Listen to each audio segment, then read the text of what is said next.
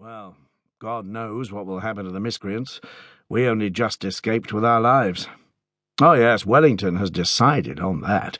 There's nothing to be done with most of them. How can you flog or hang an entire army? He's going to hang a few to make an example and have a few of the ringleaders beaten if we can find them. And that will be that. Apart from the misery of those who suffered, Keane thought of the face of the Irish sergeant, filled with hatred. I could name you one man who needs to feel the end of the hangman's rope. If you can name him, if he has any sense, he won't have rested his heels for long. Keane nodded.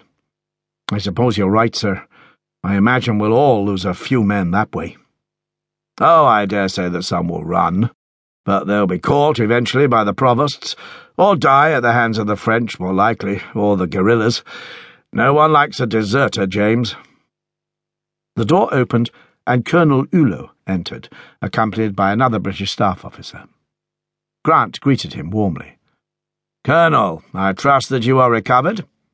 Keane, I thought that it might benefit you to hear the Colonel's intelligence directly from him, so we are all in agreement. Colonel?"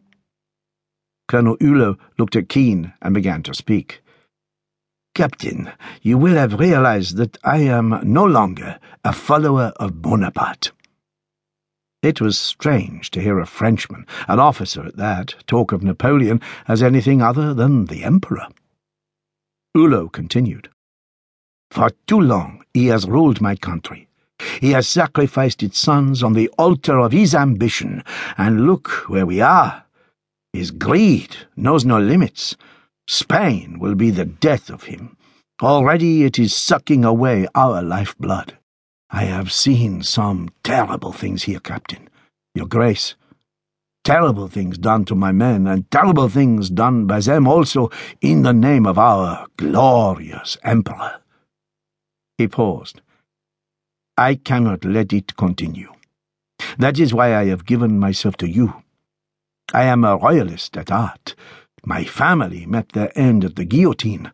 I myself fled to Switzerland, and when the time was right, I returned and joined the army. I am a good soldier, and Bonaparte rewards good soldiers. So here I am. I want to live to see the king back on the throne of France." Wellington had extricated himself from his conversation and had been listening to the colonel. Now he nodded. "And I am not alone." Keane was now interested. "Sir?"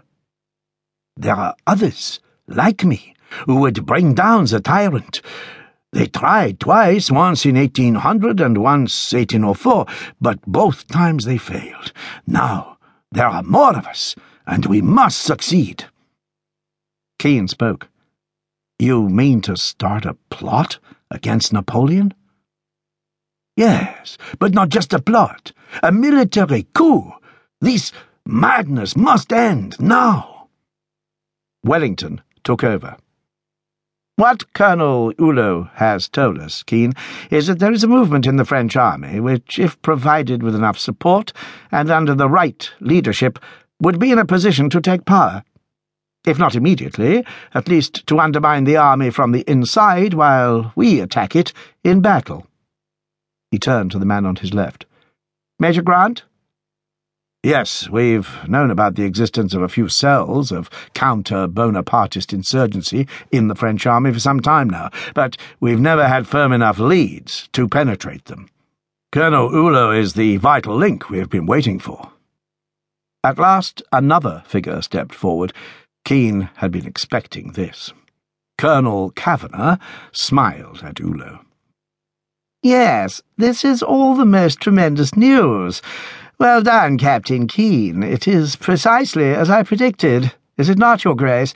Here we have the evidence that the Prince Regent himself proposed, that the French soldiery have had enough of Bonaparte and are ready to rise against him. All that we need to do now is to go to their aid." Wellington looked at Kavanagh with barely disguised disdain.